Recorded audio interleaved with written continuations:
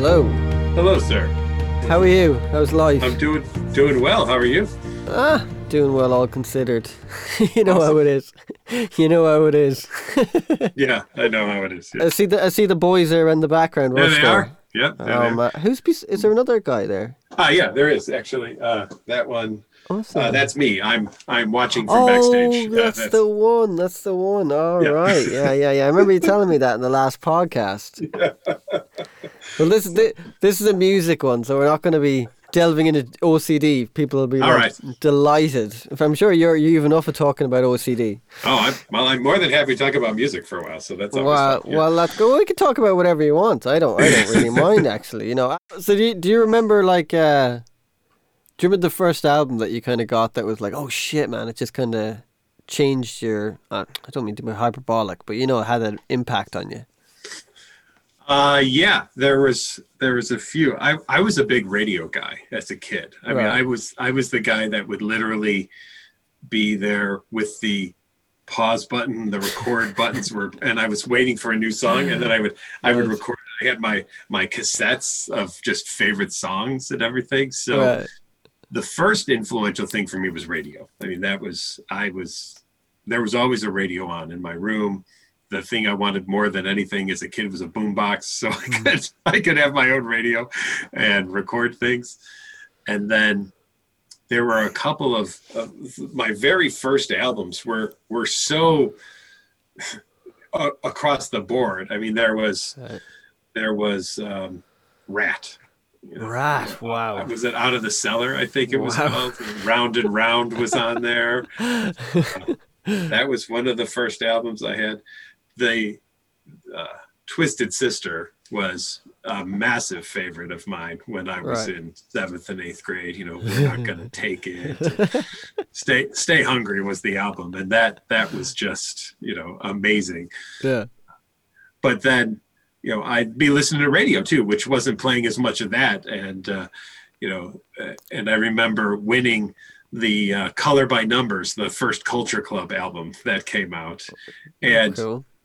I'll tell you, you listen to some of that. The woman who sings background to Boy George on Right. that album, her voice is just power. I mean, Yeah. there's a song called Black Money, and she is belting it out behind him on, singing "Do You Deal in Black Money."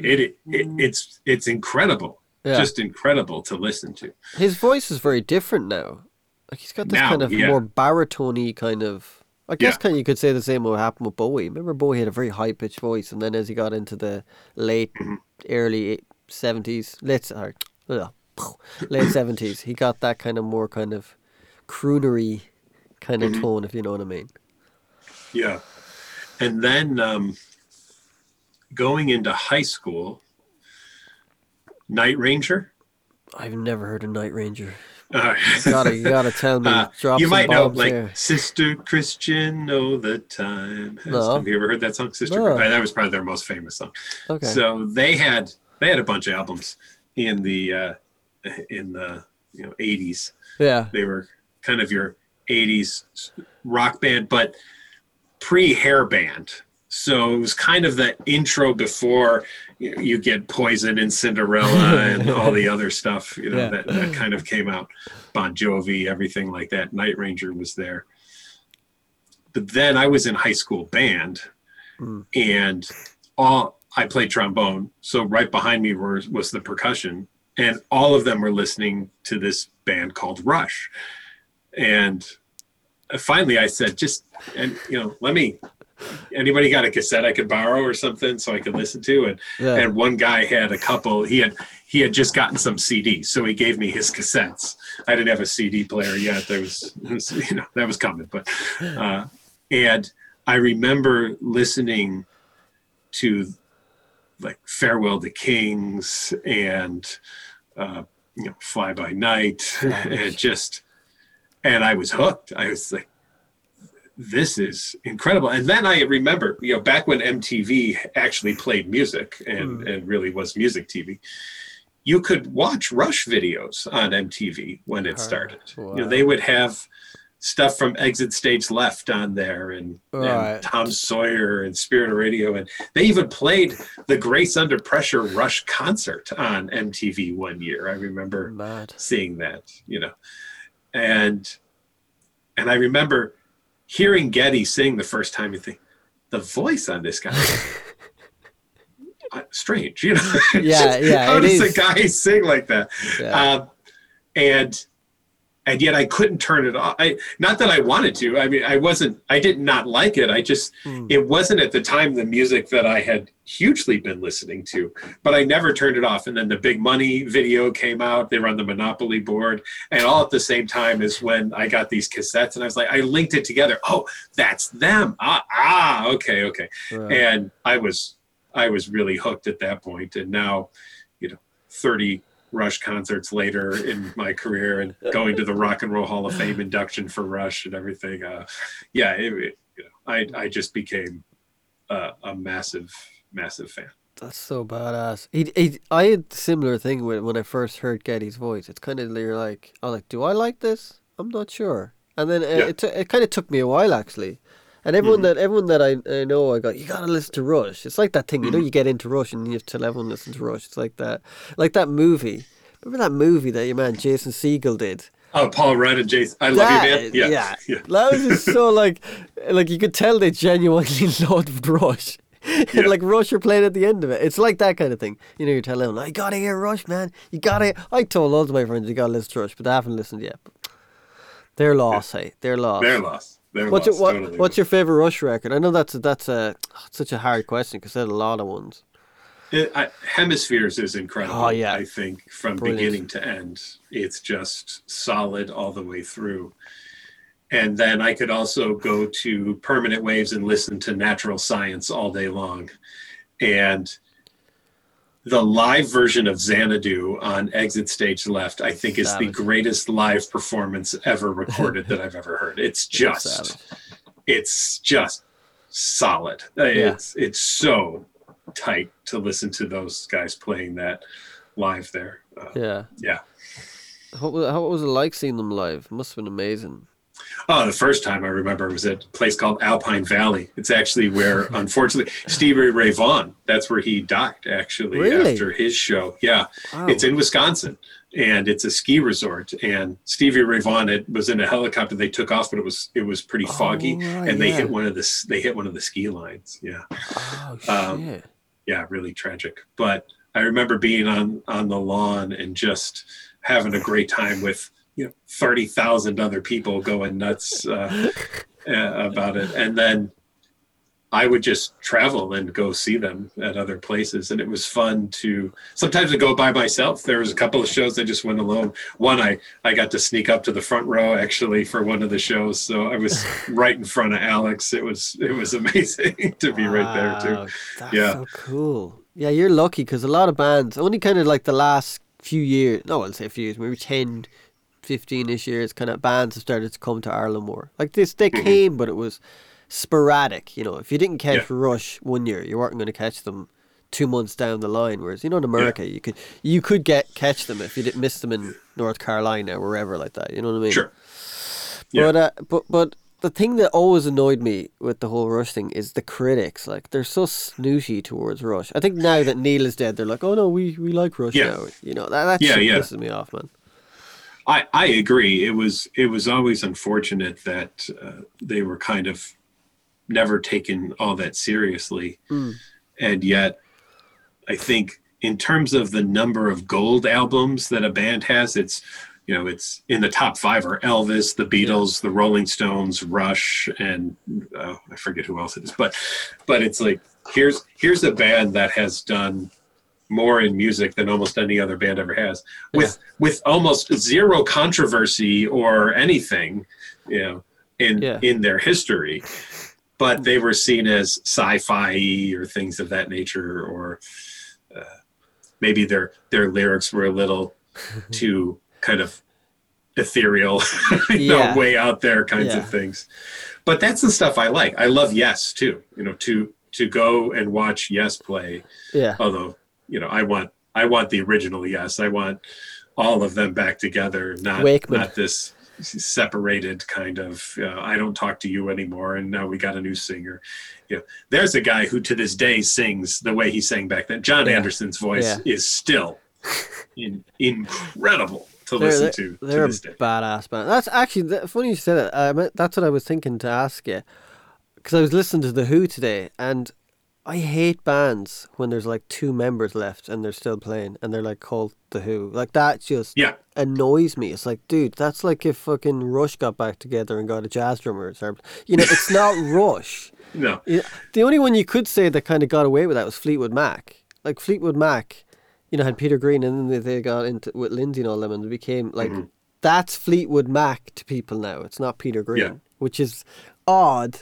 But like, I don't want to see Nirvana with a different drummer, singer. Or, to me, it's just even if you write all the songs, there's still, everyone makes up a part.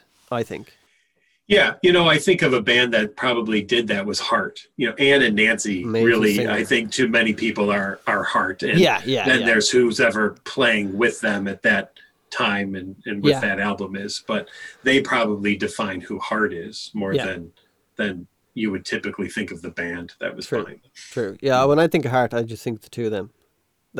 That's all. I remember we were talking about the last time that Led Zeppelin tribute that they done. Unbelievable. That was incredible. Just incredible to watch the 2. Shivers down your spine listening to that shit. But it was like, it's funny because Pink Floyd were out there. I like Pink Floyd. I love Pink Floyd. But it was okay. It was cool to like Dark Side of the Moon, but it wasn't cool to like 2112. Like critics just annoy me, man, because then it's like 10 years later they get it. It's like, oh, now we get it. It's like, oh, now you can like it. And it's like, and just back to the Rush, I always felt that they really didn't need critics though, because their music was kind of so strong that it just held up on its own. And I think if something's good enough, it will always last. It will always last. Yeah, I regret that I won't live to be over 120 so that I could be there on the New Year's Day of 2112 to actually play the full recording all the way through. I'm hoping some DJ dusted off somewhere in 2112 and says, "Oh, let's play this to see what they were thinking about us back in the 1970s." Hey, the way technology is going, you might be still alive. Some robotic who body, knows? Maybe some nanobots or something like that. Yeah, man, I love 2012. I always say it wrong. 2112. I think that's probably my favorite record of. I know it's it's a cliche thing to say, but I just love it. I love the sound of it as well, like that kind of the dry-ish drum sound, and I love it. That's just a badass. The overture is just savage, man, to me. Yeah, there's some great drumming and he's just running through some of those backbeats are incredible. But, and he was so like, they're so humble. Like a lot of bands, you see that are rock bands and quite average rock bands, they're so egotistical, and Rush, all 3 of them were brilliant at what they did. I don't think Alex gets enough credit as a guitar player. I was just going to say that there's the only unfortunate thing I think about Rush is the fact that Neil, by far, the greatest drummer as far as I'm concerned that I've ever heard, and Geddy, because he's like balancing on one foot while the other foot is paying the bass pedals. He's hitting the neck of the bass hard enough to get a sound out of it. He's playing keyboards with the other end, and he's singing all at the same time. Just to be that talented and virtuoso. But you look at a chord progression for most rock songs, and it's 3, 4, or 5 chords at the most. And then you look at a Rush song, it's 27 chords that you'll be playing throughout this song. So I agree. Alex has never gotten the respect that he deserves. Yeah, I always think, why don't they do music? I don't mean as Rush, but like they don't put out music. Alex doesn't put out music, and Geddy doesn't put out music. Maybe they will eventually. Geddy did one solo album called My Favorite Headache. And that was a long time ago, was it? That 80s? Was, and Alex did one solo album as well too. Right. After next year. What's the Alex one like? I like it. It's really good. It's very interesting. I mean, there's some almost kind of comical types of tunes on there where It's like his wife is yelling at him. He's like, "Shut up, shut up!" And then he just starts jamming the guitar and That's everything. brilliant. So the album's called Victor. It's you'll have to check it out. I must check it out. Yeah. I love that enjoy it. documentary they did on them a few years ago. That was a cool. Yeah, It was a great that documentary. that was cool, and I think for a lot of people also cleared up a bunch of stuff. Like Yeah. it was obviously tragic with Neil dying, but I'm so glad that nobody knew Neil was dying, because Yeah. there would have been Rush fans out there who would have wanted to go to his house and put candles on his driveway. It's like nothing would have angered Neil more than something like that, right? Yeah. So Neil died the way he wanted to die, and just doing what he wanted to do the way he wanted, in total obscurity, as he tried to live his life outside of being the greatest drummer in the world. Yeah. He wanted, just look at the way he traveled for the tour. He'd get on his motorcycle and he'd stay at crappy motels, and he'd go eat at diners every night, and he'd sit out on the porch of his room and he'd read a book and drink a Macallan and have a cigarette. That's all he wanted. And good on you. Good on you, Neil. You lived the way you wanted and you died the way you wanted. Exactly. Did you read his books? I haven't read his books now. Yeah. So I don't. Are they good? Yeah, they are. They're an interesting kind of intro into him. And I think the way that he was able to share with people the information about him, but in a way that he wasn't intimidated by it, to listen to him, and also to Geddy and Alex talk about him. He was so almost embarrassed when someone would come up to him and say, "Oh, you're the greatest drummer ever," and everything. And one thing that I remember Neil saying is that my meeting somebody isn't an even playing field, because they know more about me than I know about them. That's so true, isn't it? And that intimidated him. Right. Yeah, that's kind of, yeah. It's weird. Imagine like you just met someone and knew everything about you, and you're like, Right. well, not everything, but you know everything on the periphery of what you are. You're like, well, there's something kind of odd about that. That kind of, especially nowadays, we can know everything nearly about everyone, and I think that's something that I think is missing in music, is the anonymity of, like, there was a kind of cool thing with Bowie about who he was or what he did, but now we just know everything about everyone posts everything on Instagram or Facebook. Yeah. There's no kind of mystery, and that's what I loved about rock music. There was that kind of mystery, you're trying to figure out stuff, and so even if you're completely wrong, there was that kind of like, oh, I wonder what does he think this, or it's just, I think that's missing from music personally. Yeah, it's interesting. Yeah. One of my buddies says I'm a slot celebrity. I'm really well known in the OCD world, Right. and not anywhere else, which is fine by me. Believe me, I'm okay with no paparazzi showing at my house. But even in that OCD world, people will come up to me like I know them, and they'll be, "Oh yeah, you did this," because they've been to my talks and everything, and they almost assume that I remember seeing them in the audience, when I've usually had a spotlight in my face and I can't even see the audience most of the time that I'm talking, Right.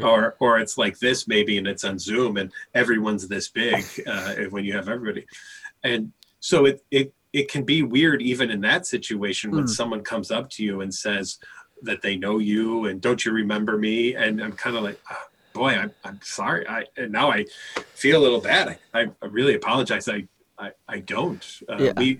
You might have asked one question 10 years ago at a talk I did. And I'm sorry that I just don't remember. And that's the weird thing with OCD, you have to kind of tread lightly, because someone might have OCD, be kind of freaking out about that. Like, oh, they don't like me because I'm this. Yeah. It's like a full on thing. Like, yeah.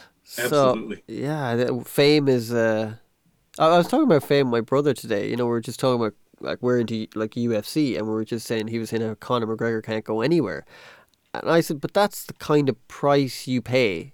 You're making a deal. It's like, I get all this money and all this attention, and this is the crappiness on the other side of it, which is awful. But yeah, I think it comes with the territory. Yeah. I mean, I grew up in Chicago, so if Michael Jordan wanted to go shop at a store, they would have to clear the store out and put security guards at the front of it and bring him in the back. And if they had shades, they'd put it down just so he could shop. right? Because he couldn't go anywhere in Chicago without people just mobbing him for autographs and pictures Yeah. and everything. Yeah. And I'm kind of glad not to have that kind of life. I'm glad Nah, to be anonymous. that'd be creepy. Did you watch that documentary, The Last I Dance? did. I loved that it. was a good one. That was a good one. Yeah. My God, he comes across as a sociopath, but like,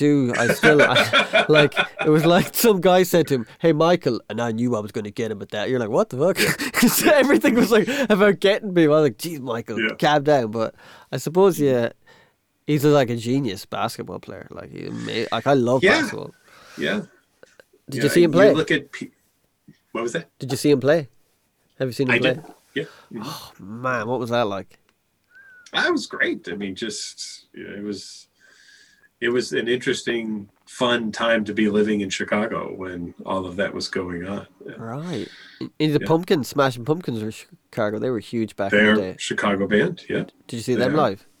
I've never seen the Pumpkins. No, Really? I never did. Mm-mm. Wow. Part of it was at the time being in graduate school, you had no money to Right. go to concerts really Right. at those times of your life or on a postdoc when I was excited because my salary was going to just break $20,000. Okay. I had to buy Okay. my own food and pay rent and all that. It was like car payment, all those things. Yeah. I'm lucky if I'm scraping by. Concerts were just for a couple of years, not really in that. And if I was going to go to one, it was going to be a Rush concert. So that's what I was gonna spend the money on, was a Rush concert more than anything else. Jimmy Chamberlain actually kind of reminds me of Neil in that kind of ambitious-y, he's got that jazz style. I actually had breakfast with him once before a few years ago. Did you? Yeah, Really?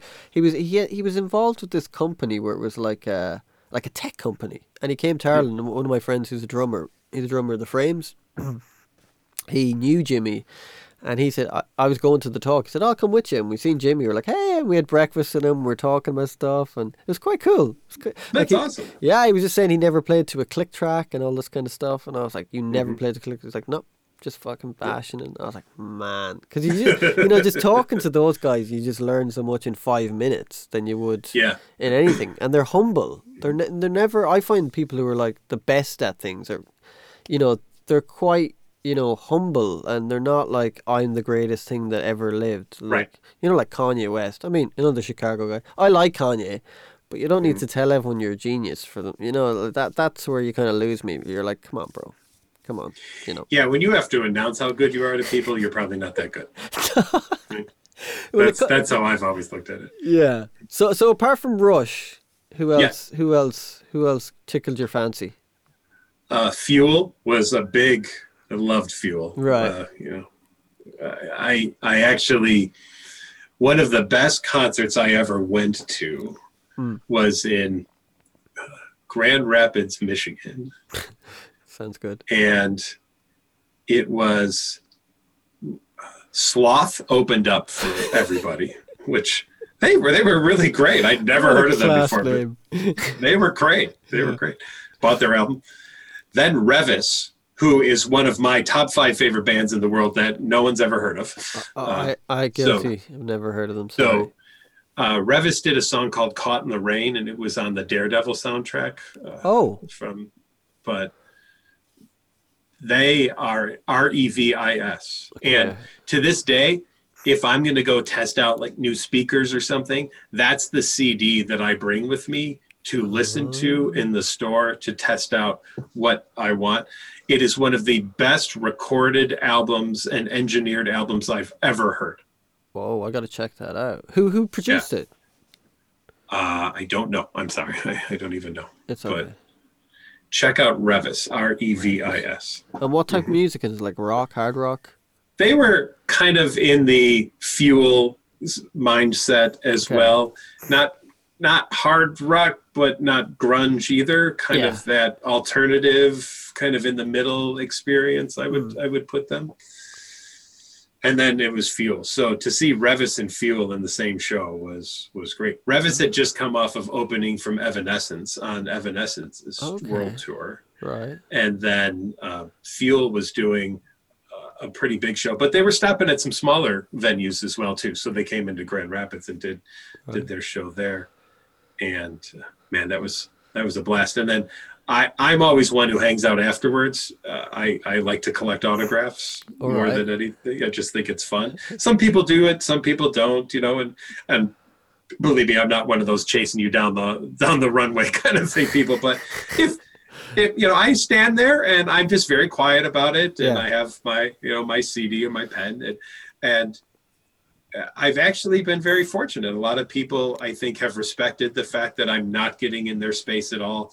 That I'm around. And if they want to come up to me, they're more than welcome to. And that night, Fuel and Revis, they were hanging out outside their tour bus. And after everyone else left, I was there, and we all started talking, and there was this club next door, and they're like, hey, just come with us and hang out. And I spent an entire night with those guys, just hanging out at a bar and talking about music and touring and what they've learned on the road. And it was a great time. It was cool, man. And just to see the down to earthness, once they let that persona go and everything, just to have a really cool discussion with all of them about their musical influences and where they're from and how they got to where they are today. It was a really neat night.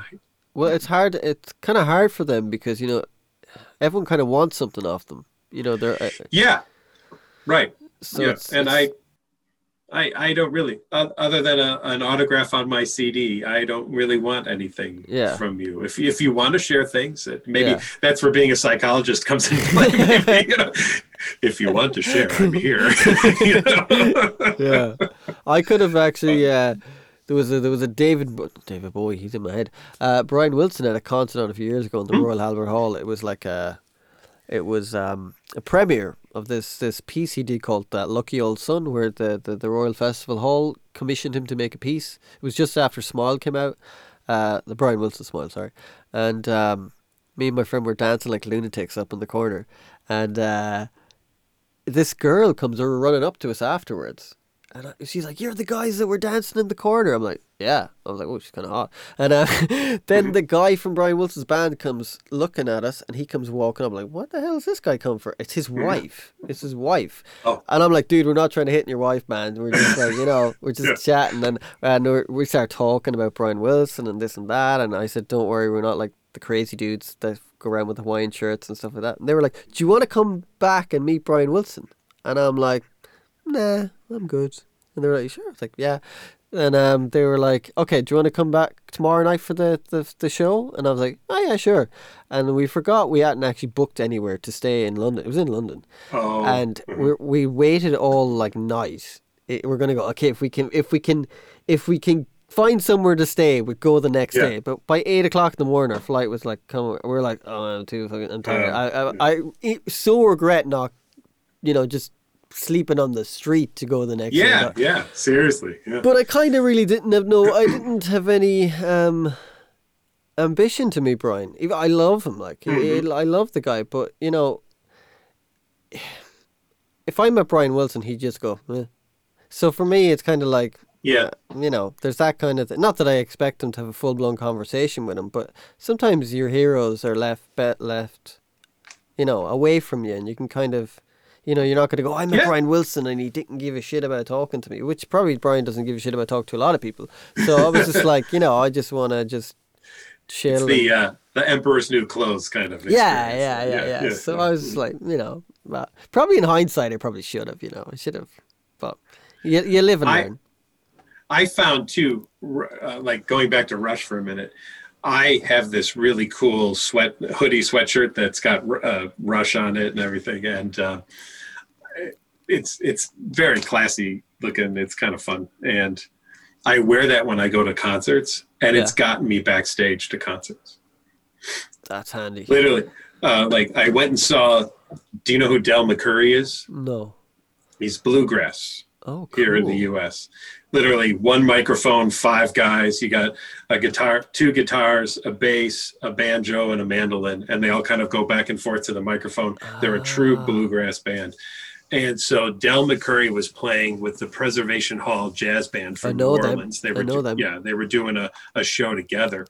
And I was in the audience, went to the show, loved it, had my Rush thing on, and one of the guys in the audience was best friends with Del McCurry's son, who's in the band with him. Right. And he said his Del McCurry's son and I just went and saw Rush in Nashville, and we were going nuts. It was one of the best shows ever. He's like, just, I'm going backstage. Just come with me. He would love to see this sweatshirt. So I'm meeting the Preservation Hall Jazz Band and Del McCurry and his band, and getting autographs. And it was great. It was so much fun. That's cool. Yeah, a lot of those guys, they're kind of down to earth. They're quite kind of cool. You know, when you get to know, I think like initially you said, once you break that barrier of you're not like some sort of like lunatic trying to fucking live with them or something like that. You know, there's that they chill out. Then kind of, you know, people kind of relax and they're at ease. Yeah, I think that's a lot of it. You know, there's a lot of bands and musicians, I believe, that put up a wall because they don't know what's coming at them. Yeah. But you know, Geddy once said, if you're respectful and you come up and you just want to say thank you for the music, I've got a minute for you to say thanks for listening and to sign something for you. Yeah. He said, you know, you're cool with me. I can be very cool with you. Yeah. But then there's other times where people have talked about going up to Alex or trying to go up to Neil and just being blocked basically because they were just, oh my God, you're the greatest I've ever seen. Oh, hi. You know. Yeah. I think you're right. People who are that good probably don't want to have that. They just would rather have true interactions with people. Yeah. Do you remember living through the whole like grunge era? What was your take on that? Yeah, for me it never caught on hugely. I would have never considered myself a huge grunge follower by any means. I think that grunge led into some really interesting music and sounds. So, you know, going back to that concept, you know, what did Fuel do and some of those other bands, it opened up a new level of sound that then gave more widespread ability to explore for people. So that was pretty cool. Yeah, I think it was that kind of, it got so commercialized when you seen like ads for like 30 euro denim jeans and all this kind of stuff. I mean, I was kind of a kid, you know, I don't remember Kurt Cobain killing himself or any of that. I was kind of after it, you know. For me, that was kind of like, I was like, whoa, this band Nirvana and he's not alive. And, you know, I think when you're like a kid and you're in the late 90s, it's kind of, it was interesting because it had this it had that Beatlesy kind of esque thing. Not that I'm going to compare Nirvana to the Beatles, but it had that kind of, you know, there was something special about Nirvana, I thought. Yeah. And I was more like, I would go with, you know, Alice in Chains. Oh, badass. Badass. If I look at a band from there, I would go to Alice in Chains would be the band, you know, listening to Wood and Rooster. And there's just some incredible songs coming out of that. Yeah. I think the problem with a lot of those bands, like, I like Pearl Jam. I think Pearl Jam are an amazing rock band, but a lot of those bands never grew as their albums went by. They do something that was kind of just another take on what they were doing already. There was never like this huge flux of growth. Like there's a huge growth from Fly By Night to Hemisphere. You know, like that. Right. Like that. There's leaps and leaps and leaps, or what Pink Floyd did, or the Beatles did, or the Beach Boys did. You know, and even now bands don't get that. You know, you can, if you don't have a hit record, you're dropped. It's game. Yeah, It's like I was reading the guy I got to know. He's a book on Warner Brothers. It's called Sonic Boom, and you just see the amount of chances bands got. You know, that they got and got and got because Warner Brothers believed in them. They had this kind of ethos that the music, if the music is good, it'll eventually pay dividends, and we'll eventually. And Warner became the biggest label in the world up until mid-90s when, you know, whatever stuff got involved.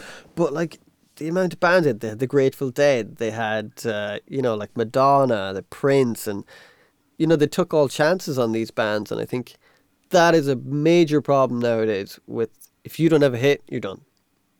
Yeah, and I think you can tell it with the music now because it's also derivative, isn't it?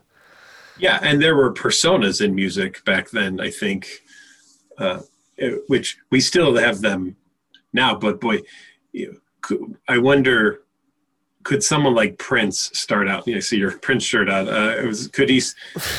Could Prince start out today with some of that was really out there, some of the stuff he was doing, you know, and the fact that he had the ability to go there because he was Prince, right? Or Madonna had the ability to go there because she was Madonna. I suppose Kanye has the way to go there because he's Kanye, and you've got some other people now that are taking that role. But I don't necessarily see that in the rock world, right? I don't know that anyone right now, unless you could think of somebody, has that kind of gravitas, shall we say, in the rock world they could really kind of just do whatever they want. Like what's happening from Fly By Night and 2112 and Caress of Steel, you know, just the ability to do some of those things. I don't know that we'd see that in rock anymore. The only how do we define rock is the other question. Yeah, I don't even know what rock is anymore. It's like a homogenized kind of thing, isn't it? Yeah, if you look at the Rock and Roll Hall of Fame, how does Madonna get into the Rock and Roll Hall of Fame before Rush gets into the Rock and Roll Hall of Fame? Politics. So is it pop rock? Is it rock and roll? Or is just, if the word rock is somewhere in there, does that count? And believe me, that's nothing against Madonna.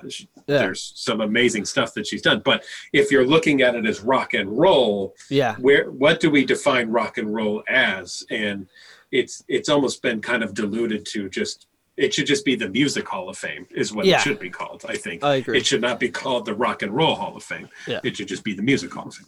Well, even look at the Grammys. You know, I wouldn't watch the Grammys anymore, but I seen just flicking through the old internet, they were showing the best category for rock music, and I was like, none of those songs are rock songs.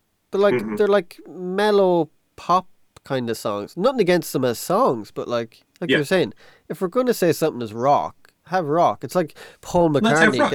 It's like Paul McCartney getting nominated for the best rap album. Like, it makes no sense. You know, I'm sure Paul will eventually do one. You know, you never know with McCartney. But yeah, actually, the only band I could think of that kind of went from grunge. I don't know. Do you know Silverchair? Yeah. Yeah, they went from being a grunge band to this amazing kind of classical music and pop music, and they did this album called Diorama. I don't know, do you know it? I gotta check it out. It is magnificent. I remember Silverchair when they were kids and that first song came out. Yeah, Tomorrow. We'll wait till tomorrow. Oh man, Diorama Diorama is one of my favorite records of all time. It was like the guy I'll check it out. Yeah, the guy that produced it, David Bottrell. I had him on the podcast, and I'm showering him with affection. But he actually remixed Vapor Trails. Is it Vapor Trails? Yes, because it was recorded on, I think, a tin can and a piece of aluminum foil. So, he's the guy that did the remix for the record, and he did King Crimson, and he's done Peter Gabriel, and he done all that, and I think that's why Silverchair got him in, because of all that stuff. And they go from being this grunge band, well, grunge but rock, to having all these like crazy key signatures, different types of signatures, elaborate orchestral pop. I mean, there's a song called Across the Night. Oh man, it's phenomenal. Especially a song called Writing it down right now. Good man. Diorama. For me, that's when I think of, there's two albums for me that kind of had a big influence on me when I was a kid, and that's Pet Sounds and Diorama. And they're both kind of linked with each other, because Van Dyke Parks, the guy who did all the arrangements for did all the lyrics for Smile. He did like 4 songs of arrangements, and they're these crazy Van Dyke Park arrangements, and it's a beautiful record. It is a beautiful record. Defo, I think you'd really like it. Yeah, cool. Yeah, there you go. Anything else you can think of record wise? That yeah. Really so if changed? I want, if you want to think, I think in terms of an engineering standpoint and just sound, listening to the Boston albums and what Tom Scholz did with his just engineering, MIT, I'm in my basement, screw all of you, I'm not going to do what you want me to do, I'm going to do it the way that I want to do it, because only I can do it the way that I want to do it. And I really respect Tom Scholz for that. I know there's a lot of there's people who've played with him who are not huge fans of him. Just I think maybe it's personality wise or anything, but I have some deep respect for those Boston albums and the sound and the things that he created. Yeah. Just because it was him in his basement engineering up a new pedal or something like that Mad, for his isn't it? guitar. You know? Madness. They sound great, those records. Like I love the drum sound of Boston records. They've got that bounce to them. You know, another one of those moments actually that I had was I went to see Boston in concert. They were up in Lansing, Michigan. They were playing a festival up there. And there were 10,000 people at this. It was awesome. And I was just waiting by the backstage it was an open thing. So it wasn't a door, but it was just a gate. Yeah. And there was a guy coming out and he had one of the stickers on. And I said to him, "You still using that?" He said, "No." And he ripped it off and he put it on my shirt. Cool. So I walked backstage. I walked in there and I ran into Brad Delp, and I had a little chat with Brad Delp about a year before he killed himself. Oh, wow. And just told him, you know, I just thought what an amazing singer he was, and happy to still see him out there playing and doing I got his autograph on my t-shirt actually. So that was when I heard a year later he had died, that just really hit me that he had taken his life, you know. Yeah. How unfortunate that is that we've seen so many people, you know, who I think, again, many people look up to and think, oh, what a great life you must have, and it must be awesome, and oh my gosh. And then you see these either, you know, you're Lane Staley and you're found 2 weeks later in your apartment because you've basically alienated everyone in your life because of all the drug use that you've done, and you're alone, or you've got Chester or Chris Cornell, or, you know, all they all were these weird. guys. Those like when I heard that Chester Bennington killed himself and Chris Cornell, I was like, Chris Cornell, it was just like, what, man, like the talent that guy had, like it's just unbelievable. I mean, it's sad when anyone dies. I know that we always have to kind of go, he was so talented, so we need to give him more attention, but like the dude was so talented, and you know, you could tell when he sang, he had conviction. You could feel it. You know, some people you see sing on those talent shows. They've got great voices, but I don't feel it. I just don't feel it. It's like this kind of well-rehearsed, amazing voice that just doesn't, you know, it's not like the Aretha Franklin or anything like that, you know, who has this passion in her voice and is a great singer, and, you know. Yeah. So I think the first person I remember dying of suicide in rock was the lead singer for INXS. Oh, Hutchins. Yes. Michael Hutchins. I couldn't remember the name. Yeah. Weird way he died as well, that asphyxiation thing. Mm-hmm. Yeah. I don't know if that's deliberate, but, you know. Yeah, I mean, some of those are questionable. But, yeah, you know, I think it brings it down to it doesn't matter what you do in the world. We're all people, and we all have things going on in our heads, no matter what. Whether you're talented or famous or whatever, there's still people who feel alone in the world, even if no one else would think they were, right? Yeah, you can be you can be around 1,000 people and still feel ridiculously alone. Absolutely. I think that's what I always think about a lot of rock stars that kind of kill themselves is, you know, when they are on stage, they have this high. They're like high as hell, and then they go backstage and they're trying to chase that high, so they do drugs, and then that wears off, and then that wears. You know, they're constantly in a flux of being high or trying to get high, and I think that can have an emotional effect on their well-being as everything. Because could you imagine playing in front of 20,000 people, and then what a rush that's got to be! It's got to be incredible. And then you get off and you sit down and you're like, all right, well, what do I do now? You know, or if you had a problem to begin with, and then you get your first record deal and you get this advance, and it's like, oh, well, I used to struggle to get drugs, now I can't. You know, like the lead singer for Blind Melon dies on their first tour in the tour bus from a drug overdose. That was a great album. That was. I don't know. I love that album. That video, that video was great.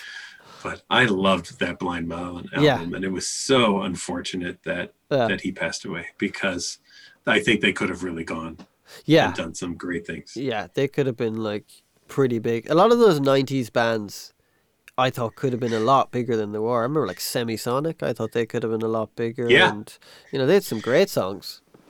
And yeah, what were they? One album, and really one album. One that came, big Closing Time, and then they broke up after that. Yeah.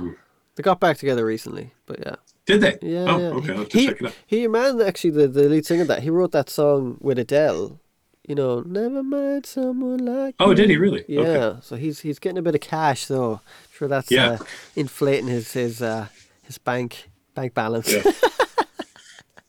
And then there's other, bands that probably people, hear me talking about Rush as much as I do, and Yes and everything, and Fuel. But, I could go to a Lisa Loeb concert any day and just have an amazing time. She can finger pick a guitar as good as anybody can. Yeah. Just, I had a front row center.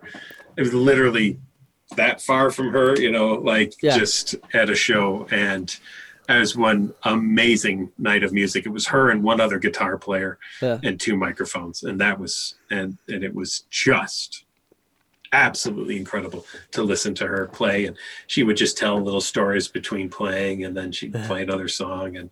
And what a night that was. Wow. And then had one of my favorite concerts, just for fun concert, was a couple of years ago.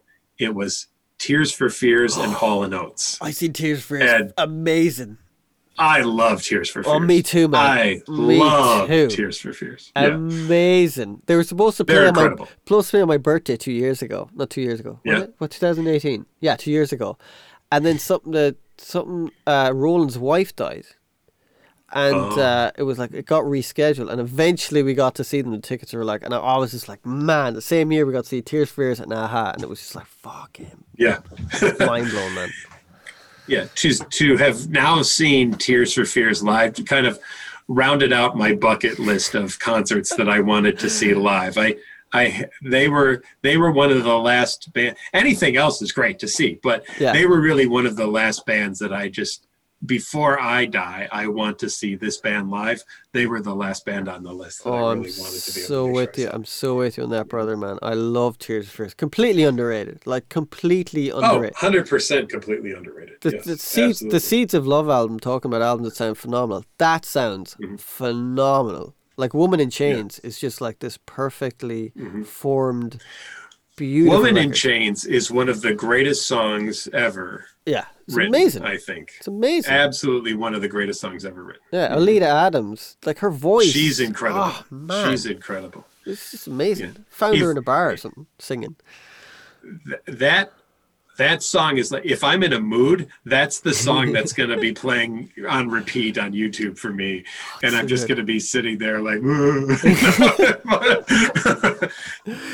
I don't even care about the lyrics of it. Yeah. It's just how it sounds. Yeah. Oh God. Yeah. That's like a desert island song for me. That would go onto a desert island playlist. Yeah, I'm with you on that. It's just an amazing record. Me and my friend, I used to date a girl from Poland, and he had just gotten a new phone. This would have been like 2004. Yeah, it would have been 2004. And with the phone, there was like this deal where there was 2 Tears for Fears songs on it from the new record. Everybody Loves a Happy Ending. So they had Call Me Mellow, and I think 28 Days of Rain, that song, God, I can't take it. And I was like, we both listened. I was like, man, who's this? Like, I'd heard Tears for Fears, but you'd hear it like on MTV or whatever, and you weren't aware of it. And then when I heard them songs, I was like, I gotta find out everything about them. My OCD. Yeah. I gotta like find every record they've done like that, and. Yeah, man, just a great band. And I even love Elemental. I think Elemental sounds great. Elemental's amazing. Yeah, absolutely. It's just phenomenal. I could listen to Break It Down Again. If I'm in a happy mood, man. Break It Down Again is my go-to happy song. So good. All the time. So good. And even the last song, Goodnight Song. Oh Oh, it's just quality, man. Yeah, Tears for Fears. Such an underrated band. And the same with, I don't know, do you like Aha much? Like, they're a completely underrated band. I know Yeah. people know Take On Me, but Take On Me. some of their records are phenomenal. Like, for me, they're in that same kind of bracket as Tears for Fears. Like they did not want to be famous. I know Morton looks like a model, but they're like, they hated that. You know, they were like, well, this is weird, which is kind of odd for a guy who was famous and they look good and, you know, like that. Yeah. He did not like that. Like he collects orchids and stuff like that. Like he's an odd guy, but an interesting guy. And some of their records, like Stay on These Roads, man, that is just an amazing song. They did it a few years ago with an orchestra. Ah, man, you'd cry listening to it. I'll check that out too. Yeah, Stay on These Roads. Just, oh my God, it's got this lovely kind of, yeah, man, jeez. Actually, another band that I adore, and we're speaking of production, for me, if someone said what's the best sounding record, or one of the best sounding records, is Talk Talk Spirit of Eden. That record sounds phenomenal. Do you know that record? No, I've heard Talk, but yeah. I'll have to Yeah. go and listen to the actual album itself. Yeah, Dude, this is so good. Like, not Warner Bros. Polydor tried to sue them for it. They said this is uncommercial because they came off the heels of these kind of pop-ish kind of songs, and then they did this record where they made it in pure dark for a year. Mark Hollis loved Traffic, so they blacked out everything, put lava lamps everywhere, and just they'd get like they'd get a jazz player in. They wouldn't tell him the song. They'd go, right, play a few notes, and they're like, that's fine. And they'd cut up the notes. This is in the '88, and they'd run it through like a Mitsubishi tape, and they'd like edit things in and everything. And oh man, it's just amazing. It starts off with this noise at the start, like just this. And then it kicks in with this like amazing guitar. Oh man, for me so that Talk. What's the name of it? Spirit of Eden. Spirit of Eden. Yeah, it's just phenomenal. Yeah. The Revis album is called Places for Breathing, so that's the one. Places for Breathing. I will remember. Make sure you email me these because I'm terrible. I have no pen here and like that. So what else? What else sticks out for you? Well, there was a lot of jazz in high school. Too, I was in jazz band in high school, and so to listen to some of the great jazz stuff, Earl Klug, who's a great jazz guitar player. Yeah, we played some of his songs. Les Hooper, was a great jazz composer as well, and he actually came and played with our high school band one time. That was really neat. Wow.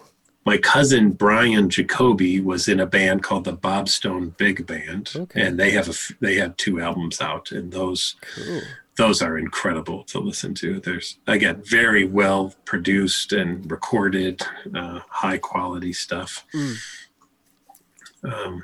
So jazz, I could listen to some Ramsey Lewis any day, getting some of that. Yeah, man, I'm with you on that. And I think even when you listen to all those old Blue Note records, like they were recorded in the guy's bedroom who produced them. I can't think of his name. Engineered them. Oh, really? Back to me. Yeah, like his parents' house. They just sound phenomenal. It's like we were saying earlier. That's a thing that's missing nowadays. People, especially when you're recording, sometimes you'll get sent stuff and people will go, it'll sound terribly recorded. And you have to go fix it with EQ and stuff like that. And it takes forever.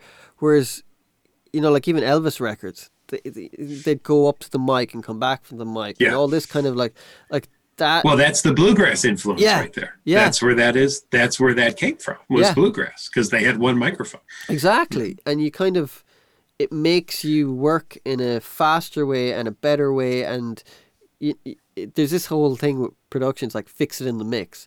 And that's just the worst thing you can do. That's the worst idea ever. Isn't it? Don't. Just do it right the first time. Yeah. And then you do better. Yeah, like all those jazz records, like dudes just, like a few mics. And it sounds phenomenal. Like, they weren't micing up the whole kit. I mean, I suppose you don't have to with jazz. But, I mean, those records sound amazing today. Like, Blue Note started reissuing all the old records, like the Joe Henderson and Horace Silver, and they're all pure analog. No digital, just purely straight from the analog tape onto the vinyl. And they're like cheap. They're like 20 quid. They sound like they're like, you could close your eyes and it sounds like they're in the room with you. Yeah. You know, that's kind of missing with the like, I love stuff that's overproduced, but then I also love stuff that's not overproduced. You know, like there's that kind of fine line sometimes, you know. Yeah, that like if it's superly overproduced, like kind of cock rock, maybe you've lost me at that point. But that stuff's fun for what it is, you know, it's like fun music, but yeah, you know, big 80s snares I'm not a huge fan of. Have you heard of John Bonamassa?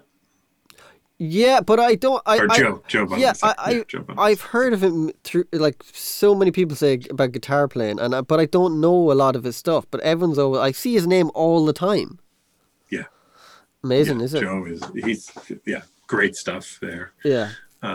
Eric Johnson was a great show. I saw him. He actually opened for Rush one show. So wow. When Cliffs of Dover came out, it was during the Roll the Bones tour for Rush. So I saw Eric Johnson open up for Rush. Yeah. And at a show that was really fun. That's cool, man. Do you? So I'm even thinking of opening bands, you know, that were fun, like Queensryche. I saw Queensryche, wow. And Mr. opened for Heart on one of their tours. Who's Mr.? What are they? I don't know. They did the song like Kyrie eleison down the road that I must. Okay. Remember that one? Yeah. Or Take These Broken Wings. That was. I know that one. Take these broken wings. Take these broken wings. Oh, and learn right. to fly again. That's a pretty badass song. That's a pretty badass song. That was cool. Wow, I seen Bowie a few months before he kind of played his last ever gig. He played in the up in the Point, and the Dandy Warhols opened for him. Do you remember that band, the Dandy Warhols? Had that one song. I've heard of the Dandy Warhols. I've not seen. Yeah, it had that song, "'Cause I like you and I feel so bohemian like you." Anyways, when they're playing, like, there wasn't that many people there, and it was like in a maybe 10,000 people you could hold, 10, 11. And someone's like, "You suck!" And the guys are like, "Shut up!" So like, you know, the band start talking down to people. And then some other guy goes, "Yeah, you do suck." And I felt so bad for them because I was like, "Oh my God." I mean, they did suck, but I did feel bad for them. Like, don't open for David Bowie. You know, there's just some bands you're like, you know, someone asks you up for David Bowie, you're like, nah, I'm good, man. I'm good. I saw Korn in a about 3,000 seat arena. You know, that was some sound coming out of them. Yeah. Wow. What year was that, or what album? Boy, that was probably about 8 years ago. Right. It was a place called the Aragon Ballroom in Chicago, which is nicknamed the Aragon Brawl Room because of all the, you know, the mosh pits and the fights that happened and everything. But it was fun. Wow. It was fun to see. Korn had some great records. Follow the Leader, man. That is a savage record. The first three are pretty killer. Killer. Then there's music that reminds me of great times with friends and travel, like Sum 41. Right. You know, just listening to some of those songs when my buddy Chris and I rented an RV in New Zealand and just drove for 2 weeks, and we just listened to a lot of that music was playing in the background. So seeing them in concert was fun, just as kind of memories of some of those trips and times. My very first concert my parents took me to was there's a really cool place outside of Chicago called Ravinia, which it's a beautiful low slope amphitheater and then a lawn, and it's in a really, really, really, really ritzy neighborhood of Chicago. Like, I've seen people bring their butlers with them to serve them food on the tables that they set up in the lawn and everything. We're talking cashola out here. But Little River Band was the first band that I went to see there. Okay. I don't know if you've ever heard of them. They're an Australian band. They had a song like "Have You Heard About the Lonesome Loser?" If that sounds familiar. So that was, I think they were kind of the first big Australian rock band, actually, that came out. Right. The guy from Crowded House lives down the road from me. Oh, really? Yeah, the bass player, Nick Seymour. Awesome. Yeah, he just lives Very down cool. there. They're a great band, Crowded House, man. They're an Hmm. amazing band. Actually, they have a new Yeah. song out called "To the Island," which is really cool. Of an Irish couple dancing.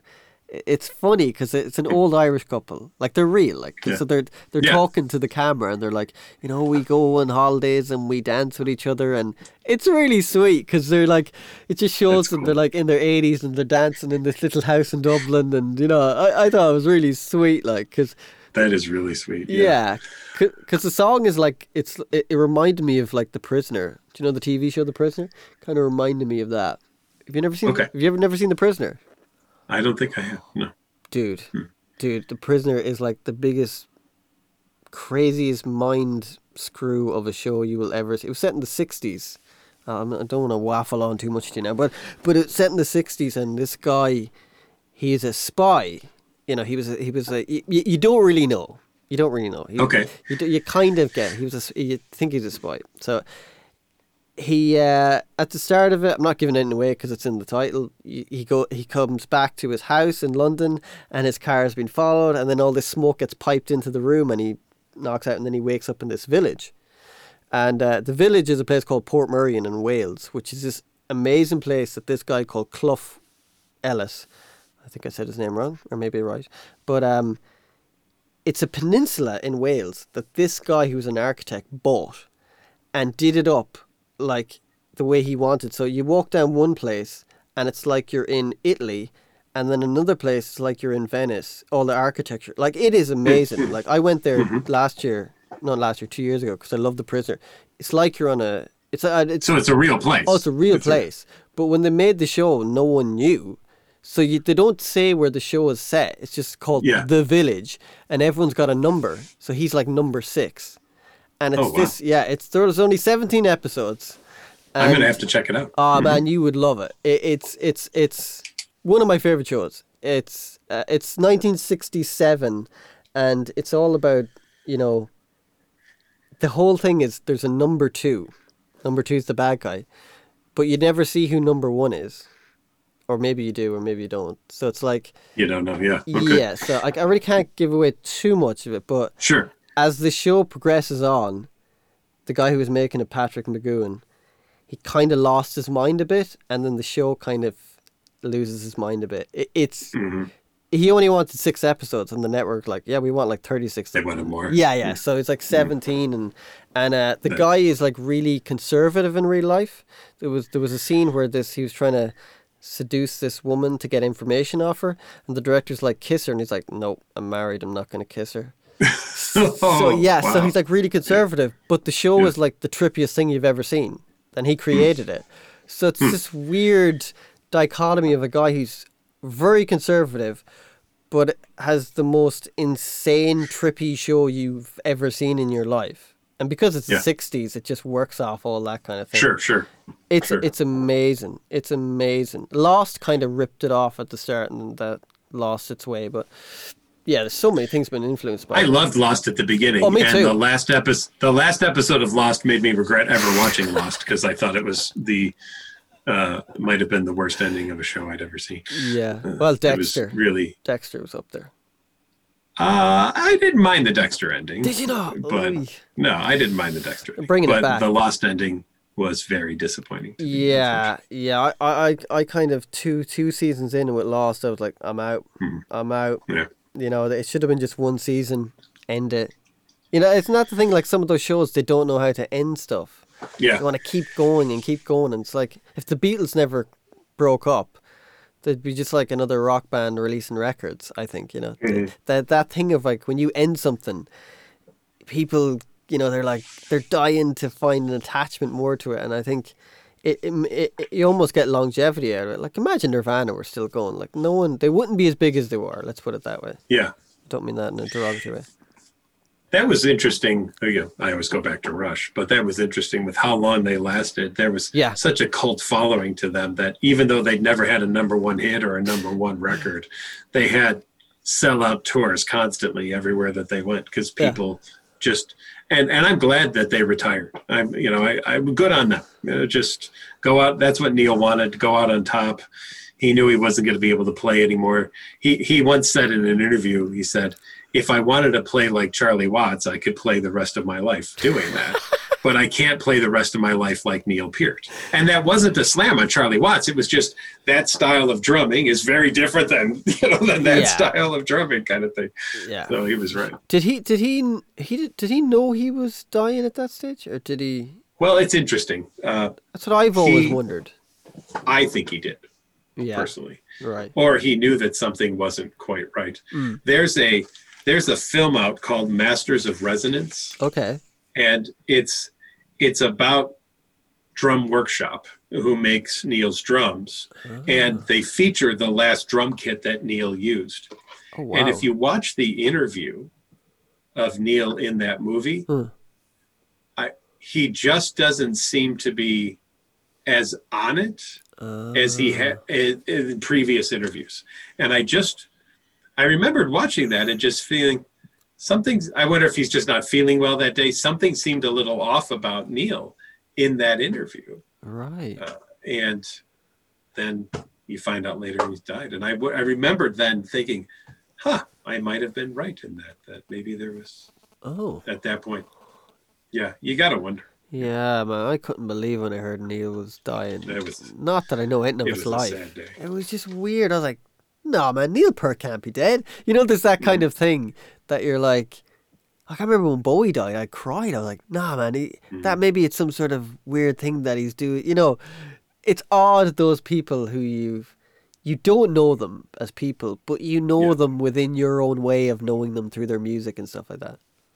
The beauty when he died was the tributes. I mean, just to see arenas all over the country were on their marquees had "Rest in Peace, Neil Peart." You know, anywhere Rush had played a concert, he was up on the New York, Madison Square Garden had it. Everything. It was really cool to see all the respect that he got. When he passed, that was.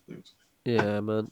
Do you have much time? I'm not sure. I could talk forever. Yeah, you know what? I just a little bit more, but I wanted to bring up one other band. Just to tell me if I'm blabbering on too much, man, because I could talk for hours. So we talked a little bit before we started recording. Great Big Sea out of Canada. Great Big Sea, yes. Another just amazing band. And for those of you who may be listening in Ireland, if you want to hear a Canadian version of Irish Celtic rock, check out Great Big Sea.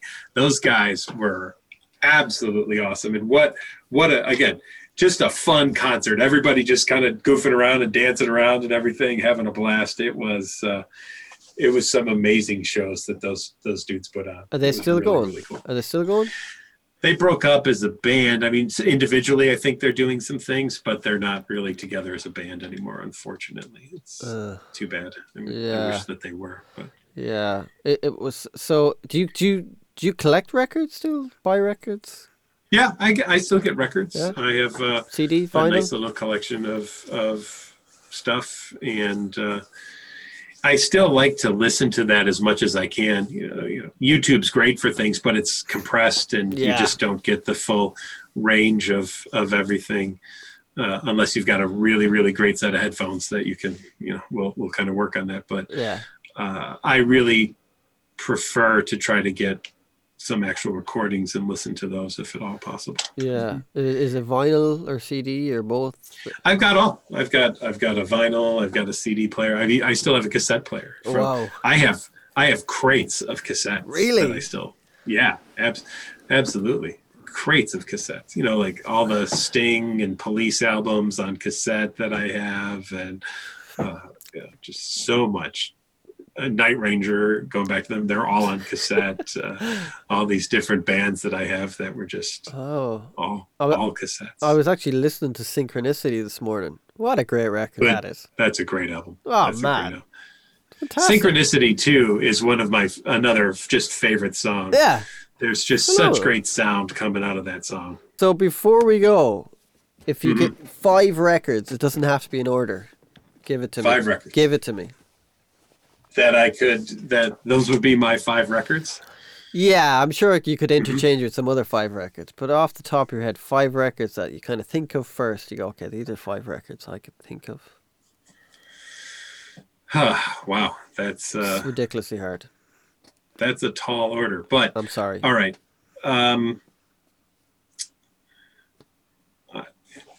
Rush is way up there, obviously. Right. Exit Stage Left is just a great album of a retrospect of all the early Rush stuff. So Yeah. I'd probably go with that one because you've got, everything, moving pictures all the way back. So that's just a great retrospective of their original stuff. Yeah.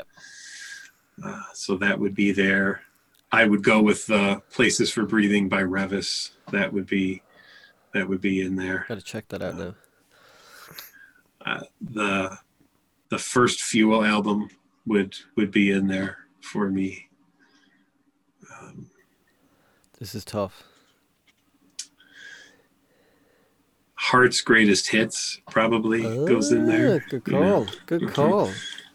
Yeah. I'd probably pick some Greatest Hits albums. Would have to be, yeah. But that would go there. And boy, one last one, huh? That's a tough one. Wow. All right, give me just a moment. Joe Jackson Live might have to be in there too. Right. Cool. But gosh, there's got to be one honorable mention, which would also be listening to Aretha Ella Fitzgerald sings Cole Porter. Amazing. That live 2 disc is right there as well too for me. I could listen to Ella sing Cole Porter tunes all day. What a voice! It would just be it was What great. a voice, man. Shit, it's and a more modern voice of Ella. Shaka Khan also has just she can kill it. I might even have to say, if I pulled out one of those albums from there, I'd replace it with probably a Shaka Khan album too, because she can just sing. Now, her song "Ain't Nobody." Yeah. Shaka Khan's. Yeah. Listen to there's a woman out of Australia. Her name's Jasmine Thomas, I believe it is. Okay. She does an acoustic cover of "Ain't Nobody" that will knock you off your chair. Okay. It is one of the most beautiful songs, and it's a total redo of the way Shaka Khan does it. I like that. To listen to that is amazing. And I guess I'll end with this. That's what I'm really listening to more now than anything. Is retakes on things, like listening to people singing "Aha, Take on Me," but in a different version of it, or someone taking Tears for Fears "Mad World" and slowing it down. Like listen to Pentatonix sing "Mad World" by Tears for Fears. Or this band out of Russia that I love called Leonid and Friends, who is doing Chicago songs and sounds better than Chicago does these now, doing Chicago songs. So it's been really fun. And I think that as much as maybe people don't necessarily like some of those poppy shows, Idols and Voices, it is interesting to listen to new interpretations of songs. Like even hearing Drive Time do Cyndi Lauper's a retake on "Time After Time." It's an incredible version. Or when Disturbed does "Sound of Silence," "Hello Darkness," "Sound of Silence." Yeah, just amazing. So I really enjoy now listening to people do versions of songs. My favorite version. There's even sorry, go on. I would say there's even a Portuguese version of "The Blower's Daughter." Oh wow, is killer. It's I can't understand a damn word of it, and it's amazing. It's just amazing. Cool. Actually, my favorite version of "Time After Time" is Miles Davis's version. It's a lovely version he did of that. I'll have to check that out. Yeah, it's very can't beat Miles, man. Come on, Miles. Right, well, Miles was amazing. Such a dude, man. Anyway, I love doing this. We could have talked for hours, man. And like, I can talk about music. We've got through a teensy bit of what we could have got through. We have to do this again. That should be a part 2, man. Yeah, we should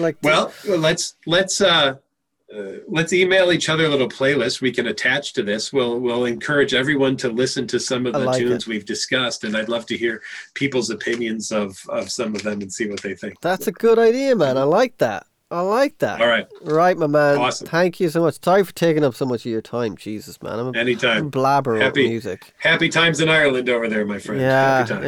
yeah. Sunny days here now, you know? As always, right? Yeah. Right, brother. Thank you so much.